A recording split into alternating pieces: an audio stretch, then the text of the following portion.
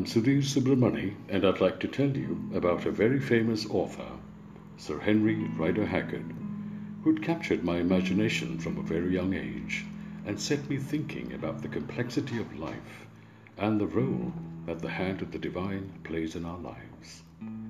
Let me start with a brief introduction to Sir Henry Rider Haggard. Sir Henry Rider Haggard is best known for his African adventure novels, notably King Solomon's Mines and She. Born in England, his parents ended his education at age 17 and placed him in the service of the Natal South African Lieutenant Governor. He returned to England in 1881 and became a barrister, although writing was his main passion. He was made a Knight Commander of the Order of the British Empire in 1919. Henry Rider Haggard, born 1856, died 1925, assisted in the annexation of the Transvaal in South Africa as a young man, before going on to write more than 50 novels and a dozen books of non-fictional works on sociology, agriculture, and religion. After a faltering start in literature, having abandoned colonial service, farming, and the law, his romances, King Solomon's Mines, written in 1885, and She, written in 1887, were literary sensations. Haggard would sell more than 2 million copies of his rapidly produced fictions during his lifetime. In latter days, he was Rudyard Kipling's closest literary associate. What is generally not known or acknowledged, in my opinion, is his ability to pinpoint human nature with all its frailties, and that the nature of life is the final authority on the many dreams and aspirations of human beings. He was that unique combination of a philosopher and a romantic. This is seen in all its clarity in many of his books. The paragraph that I've chosen to read to you today is one such, and the beauty of his style of writing and his observation of human nature is masterly. Man's cleverness is almost indefinite and stretches like an elastic band, but human nature is like an iron ring. You can go round and round it. You can polish it highly. You can even flatten it a little on one side, whereby you will make it bulge out the other. But you will never, while the world endures and man is man, increase its total circumference. It is the one fixed, unchangeable thing, fixed as the stars, more enduring than the mountains, as unalterable as the way of the eternal. Human nature is God's kaleidoscope, and the little bits of colored glass which represent our passions, hopes, fears, joys, aspirations towards good and evil, and whatnot, are turned in his mighty hand, as surely and as certainly as it turns the stars, and continually fall into new patterns and combinations. But the composing elements remain the same, nor will there be one more bit of colored glass nor one less, forever and ever. Now let's analyze this beautiful piece of writing. From the beginning of time, humankind has always been the same hopes and desires, and the same fears. Let's take our parents and grandparents as examples. They had their own fears, their own anxieties, their desire to do well in life, care for their families, and give their children a good education. Has anything changed now?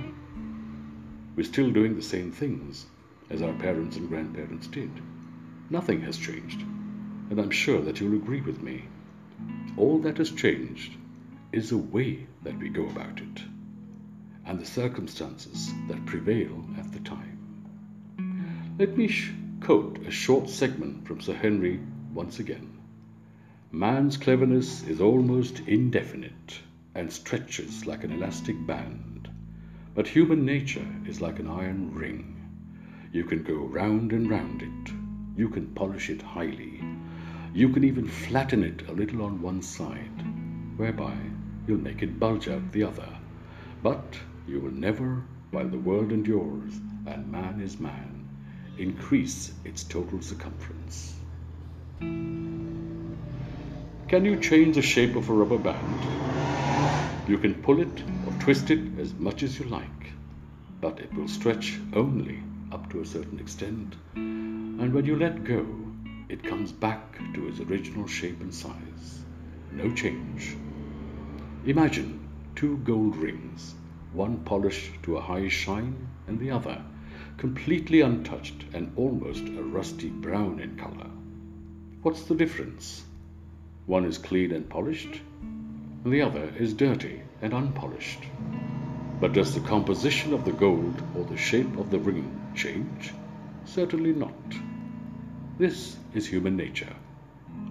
Prehistoric man was a hunter-gatherer.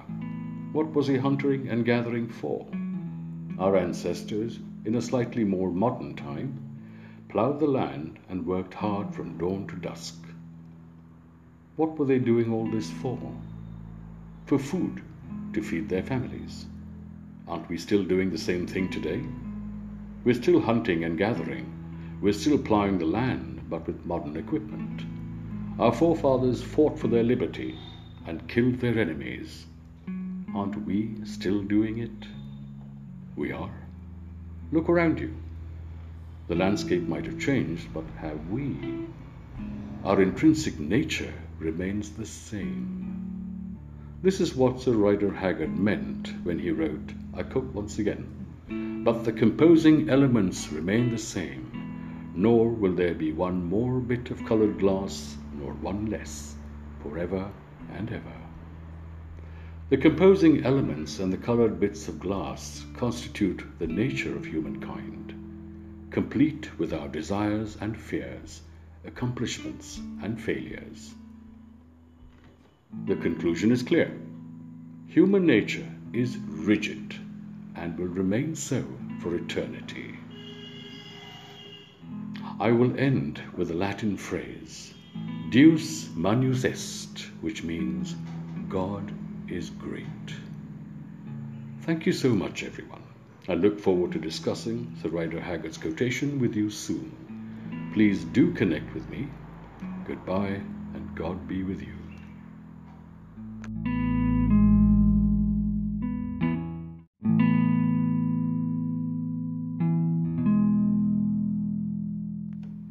Hello, everyone, and welcome to my podcast. I'm Sudhir Subramani, and today I've chosen another passage from the book Jess, spelled Jess, by my favorite author, Sir Henry Rider Haggard. Before I proceed, I'd like to introduce you to Sir Rider Haggard's works that had captured my imagination from a very young age. What is generally not known or acknowledged, in my opinion, is his ability to pinpoint human nature with all its frailties, and that life is the final authority on the many dreams and aspirations of human beings. His novels have an exciting mix of romance and adventure, combined with an insight of the emotions at play in a particular situation. He was that unique combination of a philosopher and a romantic. This is seen in all its clarity in many of his books, King Solomon's Mines and She being among the most famous of his 58 novels.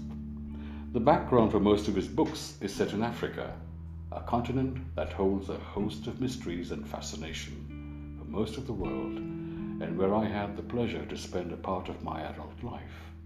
A place where I had to unlearn a lot of things that we'd ingrained with while growing up, and had to learn new lessons that helped me understand human nature and its strengths and weaknesses.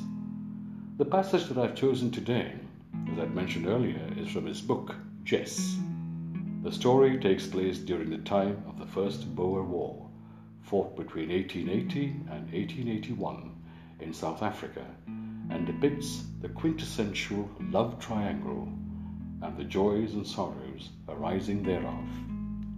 Jess is full of beautifully written passages like this one, as well as many of the author's side comments on life and death, which denotes his highly penetrating and analytical mind, and therein lies my fascination.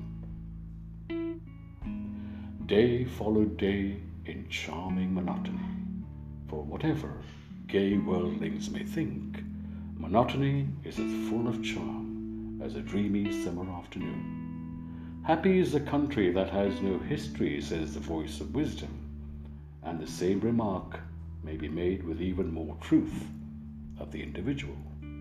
To get up in the morning, conscious of health and strength, to pursue the common round and daily task till evening comes, and finally to go to bed, pleasantly tired, and sleep the sleep of the just, is the true secret of happiness.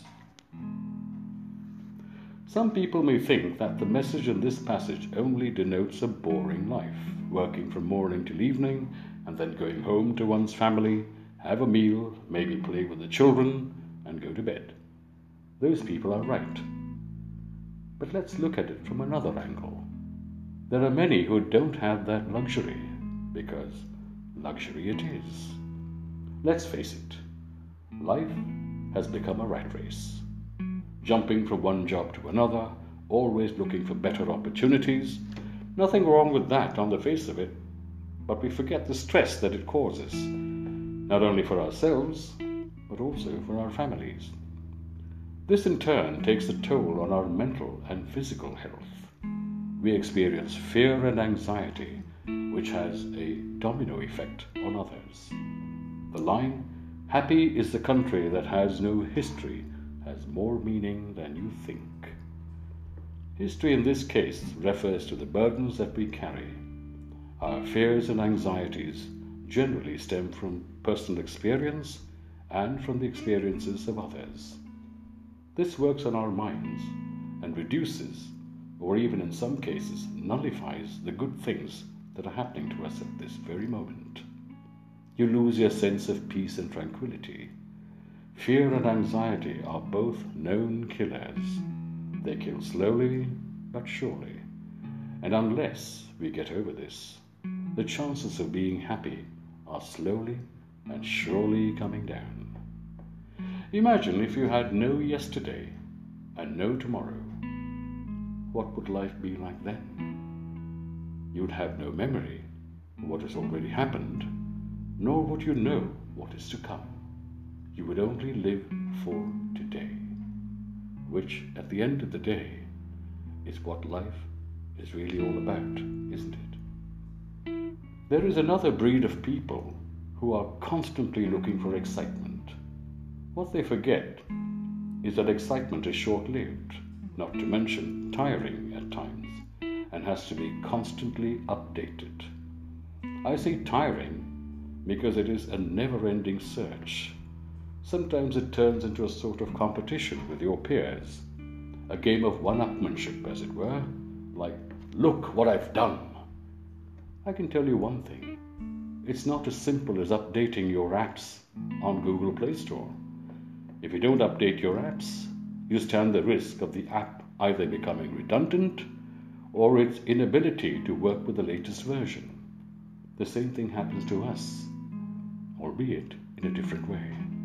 When you're unable to find something exciting, it leads to a sense of frustration, and this too takes a toll on yourself and your family. Life is simple, but not that simple.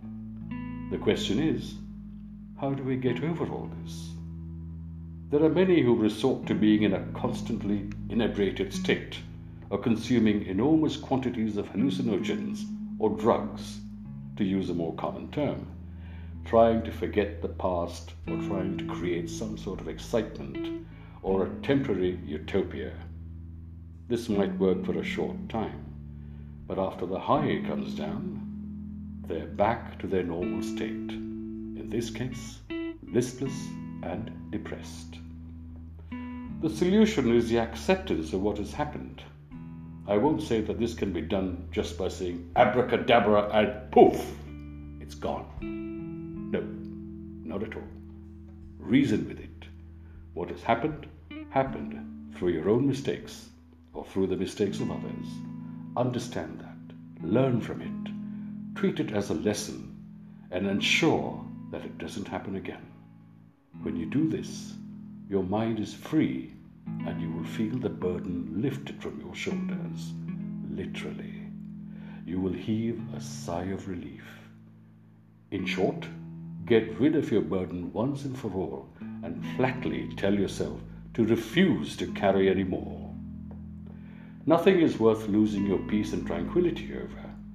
Happiness is all that matters during this short life of ours, so live it well. I will end by saying Carpe Diem, which means seize the day in Latin. My own translation is make the most of today. Thank you so much, everyone. I look forward to discussing Sir Rider Haggard's books with you soon. Please do connect with me. Goodbye, and God be with you.